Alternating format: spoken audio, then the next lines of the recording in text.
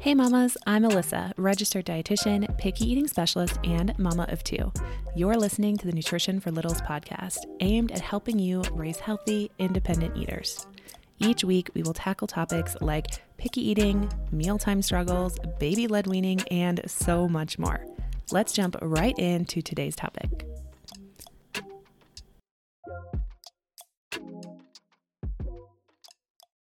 Hey, and welcome back to the podcast. I'm so glad you are here. Today, we're going to do a little kind of all over the place. We're going to do, it's not quite a Q&A, but it's a response to some of the comments that I've been getting on Instagram of some of the posts that I've been posting over there lately. If you're not following me, by the way, go check it out over at Nutrition for Littles, daily tips and strategies and posts and multiple times per day, helping you out over there. So if you're not already following me on Instagram at Nutrition for Littles, definitely go check that out. If you are following me and you haven't seen my posts in a while, I think you can add me to like your favorites list. Go tap a few of my posts and like them so they show up more often for you. It's always a tricky thing with Instagram. So it's so funny to me how people will literally follow me, but then when I post something, Instagram's like, you know who wants to see this? A stranger. A stranger wants to see this. Someone who's never followed you before. That's who wants to see this. Now, I'm not opposed to Instagram showing my stuff to new people and helping more families, but also if someone followed me, I think there's a reason, like they want to see my stuff, or at least that's true for me. When I follow someone, it's not just for fun. Like I want to see more content from them. I want to see more information. I want to learn more from them. But it's so funny how Instagram's like, you know what? Let's just go ahead and skip over these people who said they wanted to see it and go straight for the person who has no idea I'm coming and showing up in their feed. So if you follow me and you don't see my stuff, there is a way to get it to show up in your feed. Number one is by engaging with my content. So liking, saving, sharing, commenting is usually the biggest one that I see. Or if you watch my stories and reply to me in my stories you can just say, hey, like we could have like a secret code, like podcast sent me or something like that. You could put that in my DMs. And it will just like, if you reply to a story, I always find that anytime I reply to a story, then their stories are like first on my list, you know? Anyways, little Instagram hack. Okay, back to the content at hand. So I wanted to record this episode because I've gotten a few different comments on Instagram that I wanted to address. And I think a lot of people have the same question. So number one, we're going to talk a little bit about what to do when your little one is not happy with the food that you are serving. They're yelling no at you. They're yelling yucky. They're very upset about it. Number two is we're really going to dive into what to do if they're only eating their safe food. So if you listen to the podcast, you know I talk about offering a safe food. I talk about this on Instagram too, with whatever food you want them to eat. And a lot of parents go, well, what if they only eat the safe food, right? What does that look like? And then we're also going to talk a little bit about what to do if your child is not happy with how you're handling picky eating. Like maybe some things have changed. You found my podcast, you took my course. Maybe you're, following me on Instagram and you're like, yeah, we're going to start doing some things differently. And your child is not happy about that. So we're going to dive into that as well. So we're going to be a little all over the board.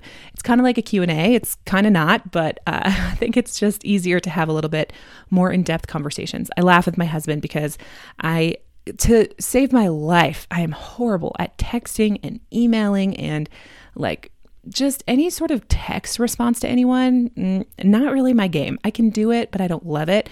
Voice, I love like giving verbal responses to people. I love talking on the phone more than I like texting. I like voice memoing. If you will voice memo me, I will blow up your world. I will voice memo you to the ends of the earth. Actually, probably a lot of you in my DMs notice that you'll send me a text question and I will voice memo you back because it's so much easier. Although usually there are screaming children in the back. But that's why I love podcasts so much. I love that I can go a little bit deeper. We can just like shoot the stuff right together for the first 5 minutes of this podcast because I love chatting. I just love chatting with you. I love connecting with you that way. I think it's so much more fun than writing like a big long text response. So some of these comments have come in and I've answered them, I've responded, but it's so much easier when I'm just talking through it. So that's what this podcast is for. Okay, back to the original premise here. So number one is if your child is very upset with what you're making. This used to stress me out so much with my firstborn son.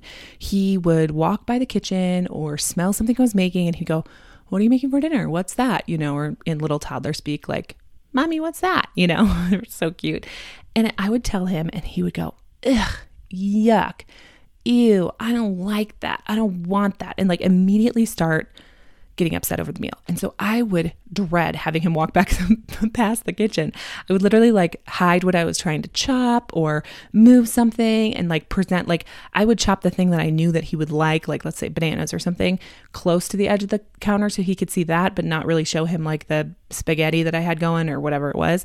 And so I just remember this so much. And so I encourage you, there's a few different ways you can handle this, right? And I think a lot of parents end up going the route of, hey, like that's rude. That's unacceptable. We don't talk that way, right? We say this instead. You can say this, you can say that. Mommy's been cooking, it's been hard work, yada, yada. We go down the route of like, almost like guilt, but also trying to teach our kids respect. Like we want them to be respectful. If they smell something someone's cooking, it's not polite. Like we can all agree it is not polite for anyone to just start complaining about what they smell, right? And so I encourage you, and I 100% am all for politeness. And that is something now that my son is 8. Oh my gosh, I cannot believe he's 8.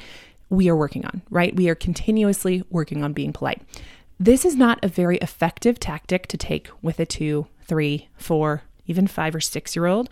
Their brains literally are not mature enough. Now, that does not mean you let it slide. That does not mean you encourage it or anything like that. What it means is this is not a valid reason to say, hey, like I've been working in the kitchen all day, so you will eat this food, right? Like using guilt in that tactic to get them to eat is not going to be an effective method.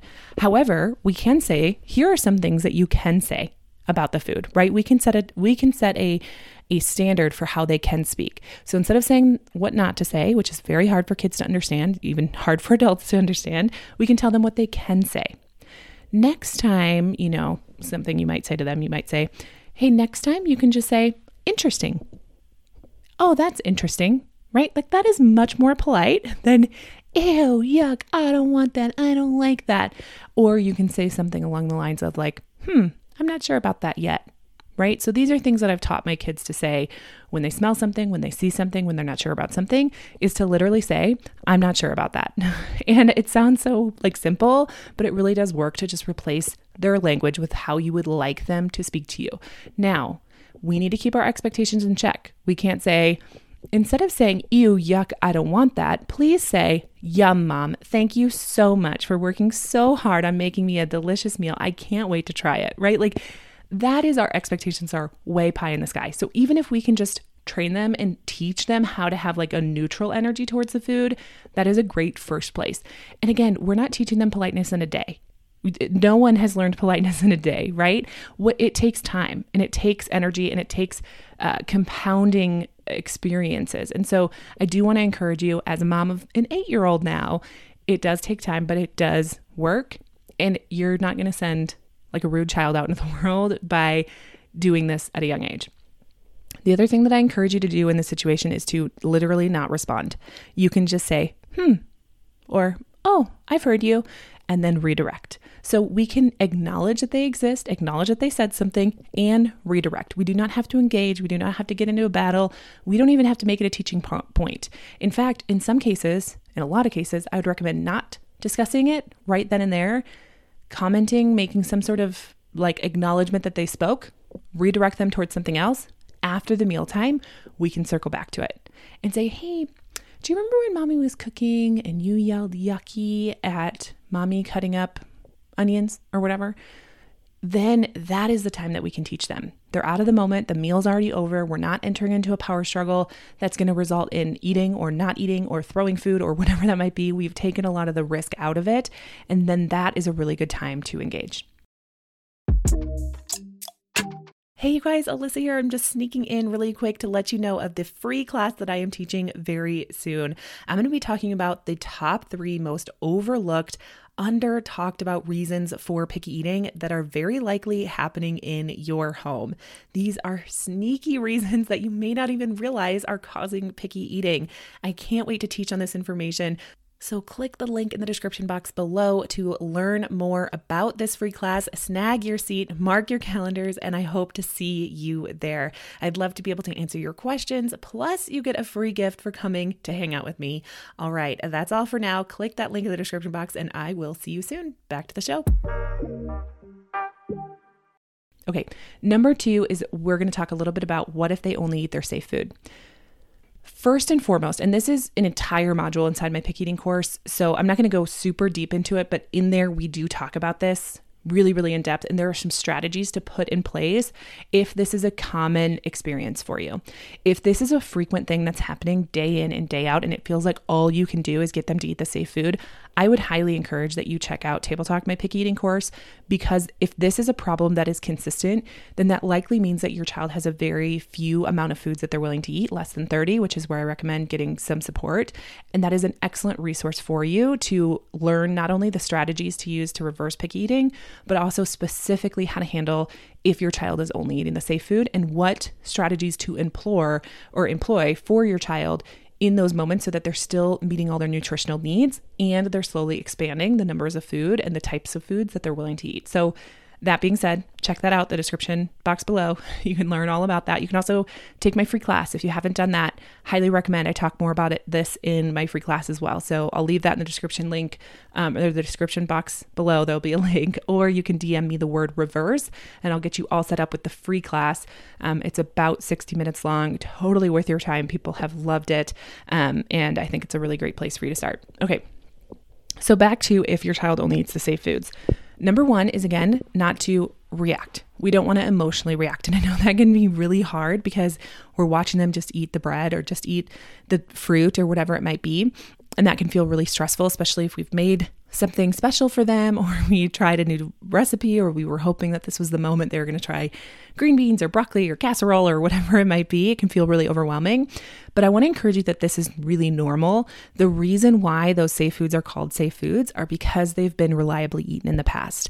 Now, I also want to encourage you that safe food does not mean favorite food. So I'm not talking about we put mac and cheese on the side of every single dish. We don't want a favorite food. We want a safe food. A food that they've recognized, that they understand what it is. They know how it tastes. They know how it will fill up their belly. They know how they'll feel after they eat it. They have reliably eaten it in the past. That is what I mean when I say safe food. So again, this is not a favorite food. So I would not say, if your child loves chocolate, right, or candy is not a safe food. Even though technically they've reliably eaten in the past, they recognize it, they like it, whatever that might be, it's not a safe food because it's not nutritionally substantial in any way, shape, or form, right? And we know that. And we would not be okay with them just filling up their belly on this food. So we need to pick a food that has some nutrition, a food that they've reliably eaten in the past, and that we would be okay if that's all they ate. And we have to actually be okay if this is the only food that they eat. Now, again, if this is happening frequently, then that becomes a different issue, right? That's a different topic. But if this is happening here and there, I want you to know that this is really normal. And this is why we have a safe food, so that they can still fill up their belly. At that same rate, the safe food is also supposed to be a transitional food that helps them not only eat something, but to kind of take the edge off the hunger that then makes them more open to trying new foods. Because once we start, it's really easy to keep going, right? Like what's in motion stays in motion, right? It's kind of a similar feeling. It's kind of based off the same strategy. And so we really want to encourage that safe food. So when your child asks for more of the safe food, I would encourage you to listen back. You can scroll all the way back. It's an early episode of when to say no. Listen to that episode. It kind of outlines of when you should say no to more safe foods, but more often than not, you should be saying yes. If you offer a food, it's then in your child's kind of a realm of their roles of how much of that food they'll eat. Now, there's some limitations, right? Like they're not going to eat 15 rolls at the dinner table. We probably only made 6 or whatever it might be. But when we offer a safe food, we then let our child decide how much of that food they're going to eat. Now, that does not mean that they instantly get refills every second that they ask for that food. We can take our time, we can slow down, we can bring them more when they need it, but also when we've had our fill of the food, this is a back and forth. This is a dance. This is not like a you demand and I fulfill, right? This is a dance back and forth, which is really important. A quick moment to thank the sponsor of today's podcast, Breastfeeding Blueprint, which is a self-paced course to help you reach your breastfeeding goals. It's created by my friend and fellow registered dietitian and lactation consultant who I trust immensely, Brooke Miller. Plus, she is offering my listeners $50 off her course when you enroll using my code NFL50 at the link below. If you are looking for clarity and concise advice and help to help breastfeeding go smoothly, this course is for you. In fact, even as a mom of 3, I still needed to reference her course a few times when I had mastitis, a clogged duct, and wasn't getting quite as much milk from my left as I was from my right. I was able to reference her course and get updated and clear information to help me avoid going on antibiotics or losing my supply. This course can help you get clarity on common questions like medications, alcohol, caffeine, teas, supplements, birth control, all while breastfeeding, so that you can be confident that you are making safe decisions for you and your baby without compromising your supply.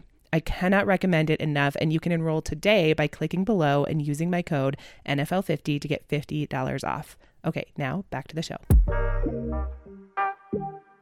Okay, number 3, how to respond if your little one is not happy with how you're handling picky eating.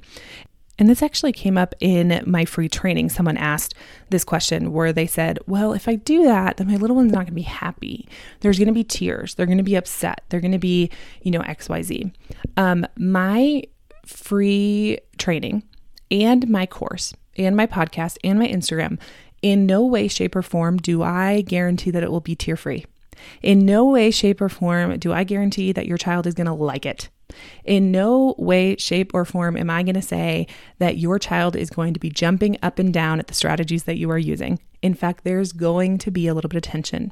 There's going to be a little bit of frustration, especially if things have become a habit or things have become maybe entitlement, that your child believes that they're entitled to certain things at certain times, and that is no longer the case. They're likely going to be upset. But upset and learning is more important or more effective than letting them continue to be picky, right? Like, we can understand that anytime we're going to change boundaries, change habits, change the environment in our home, there's going to be some growing pains. And so I'm not saying that our intention is to make our kid upset. Our intention is never to have our kid bouncing off the walls, crying, upset, throwing things because we've done something or because we've said something. But we are the parents, and we have to set boundaries that are both reasonable and fair and are for the health and well-being of our child. And sometimes that's uncomfortable for our child, especially if they're new. Right? And this is why there, of course, are people who, say, oh, my child was never picky because I did X, Y, Z. That's not always true, right? Like, even if you get everything right from the beginning, our child can still have picky eating. And that's another episode for another day. It is not the parent's fault. It is not the child's fault. There are some children who are more predisposed to having picky eating. Again, something I teach more in depth in my free class that you can check out. But kind of getting off track here. The focus is, if we start different boundaries from the beginning, it's not painful for them, right? Like, if we never let them eat food while they're watching a show, Tuesday morning isn't going to roll around and they're going to be like, why won't you let me have my Cheerios while I watch my show? Because they didn't come to expect that, right? But if they're in a season of they've only been eating with a show on, and then we decide to change something, they're probably going to be upset. There's going to be some pushback on that. That is normal. And that is actually their job, to push back on our boundaries, believe it or not. I know that's uncomfortable for us as parents to hear, but it's true. And so, you're not alone if you've created habits that have maybe served you at one point in time or served your child at one point in time, but no longer are serving you or are not leading you guys in the direction you want to be in. 100% have been there too. Will continue to be there. We'll always be reassessing and readdressing different habits and routines that we formed in our house that are no longer serving us. And that's important and healthy to do so. But in changing those habits, there will be some frustration. And there will be times where we feel like, is this really worth it? Oh my gosh, they're really upset. They're not, talking to me. They're screaming. They're throwing their food. They're upset. Is this really worth it? Now, there are parenting, issues that we can handle in the moment for things like food throwing and all of that sort of things. But at the end of the day, I don't ever want to give off the expectation that there's going to be no tears and no frustration and no pushback from our little ones when we are changing something in our home. What I do want to encourage you is that it will be short-lived and it will be worth it. So if we think about, back to the screens example, screens, if you don't know already, I think I have a podcast episode on this you can go back and listen to, but screens actually do contribute to pickiness. And so if we are constantly having screens around meal times, they're disassociating with the food, and it's going to limit the types of foods that they like to eat and engage with, and they're going to get pickier and pickier. And even though they might eat more, a lot of parents will will report that they eat more, they'll have a more limited variety of foods that they will be willing to eat. And our goal is actually not to have our kids eat more, maybe for some of you, but we don't actually want them to eat more. We want them to eat the right amount for their body and for their growth, development, and health-wise, right? We don't want them to overeat. Just like we don't want them to undereat, we don't want them to overeat. And I know for parents who are struggling with undereaters, you're like, I don't care, I would take overeating. But then as soon as you have that problem, it's another problem to fix.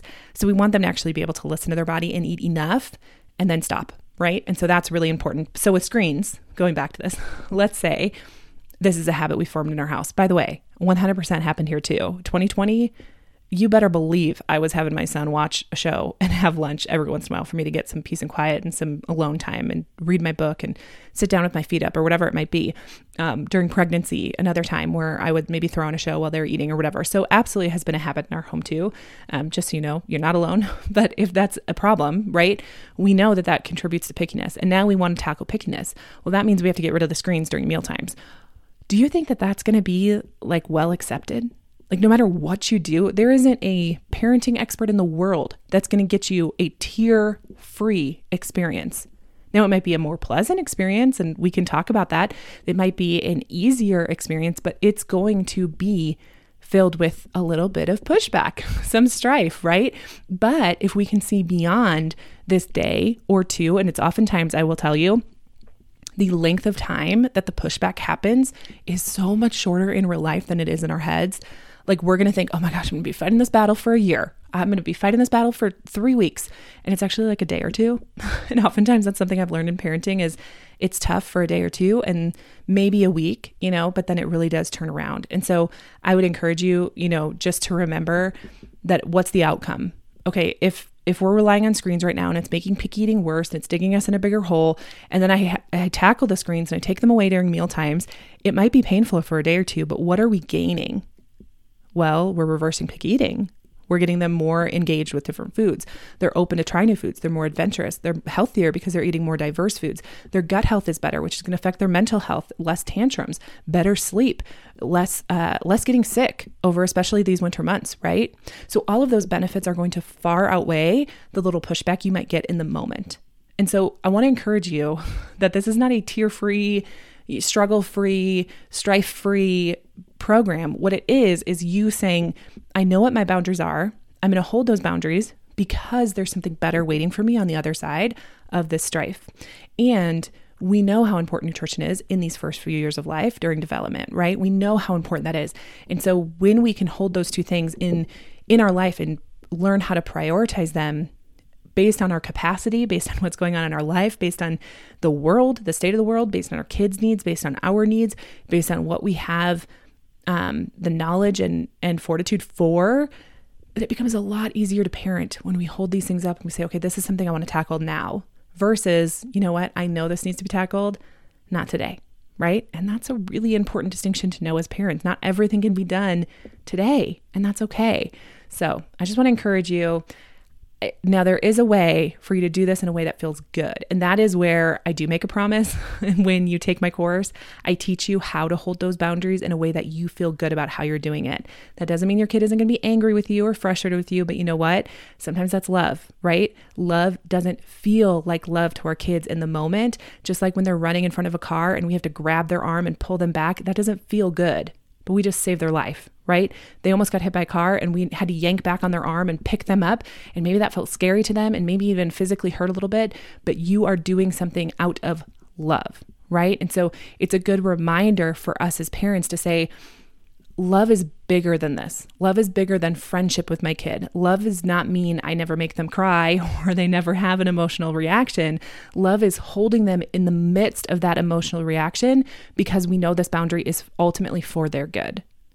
And so I want to encourage you as a parent that if you feel like you're getting it wrong because your kid's crying a lot, I'm not saying 100% you're doing it right because they're crying a lot, but it may not be wrong the way that you think it is. And so it's all about perspective. It's all about learning your child and learning what works best for your child, for your home, and for you, and what information you have to be armed with so that you know what your boundaries are. You know what's important. You know how to hold up those priorities, and you know how to go about it in a way that is ultimately for their good, not just because you want more control or you want it to be done this way, right? And that's really important too. Having the strategies in place to do it ultimately for them is so, so important. Whereas a lot of times I just find parents kind of ping-ponging back between different methods or different strategies or different things that they see online or viral tips or hacks or whatever it might be. And they don't really feel like they're walking a path. It feels like they're ping-ponging all over the place, which isn't great for our kids either. They need that kind of consistency. They need that strategy. And ultimately, they need to be able to see that this is for my good. And they may not be able to see it today. They may not be able to see it even in a year from now.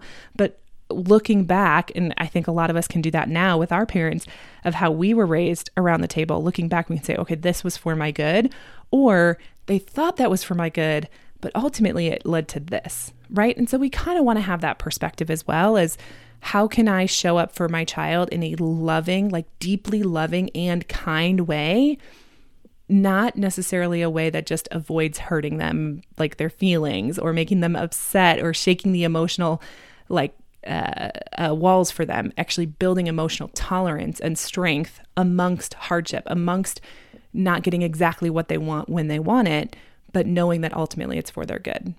I hope this is making sense to you. I hope this episode was helpful. If it was, be sure to share it. I'm going to link some of those different resources that I have for you in the description box below. And of course, like I said at the beginning, come over and follow me on Instagram and we can hang out there. And I will see you next week.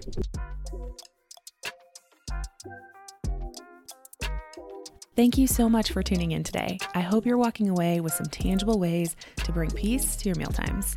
And if you like this episode, please subscribe and tell all your mom friends. And as always, the best compliment you can give me is leaving a rating and written review, which also helps other mamas like you find this podcast too.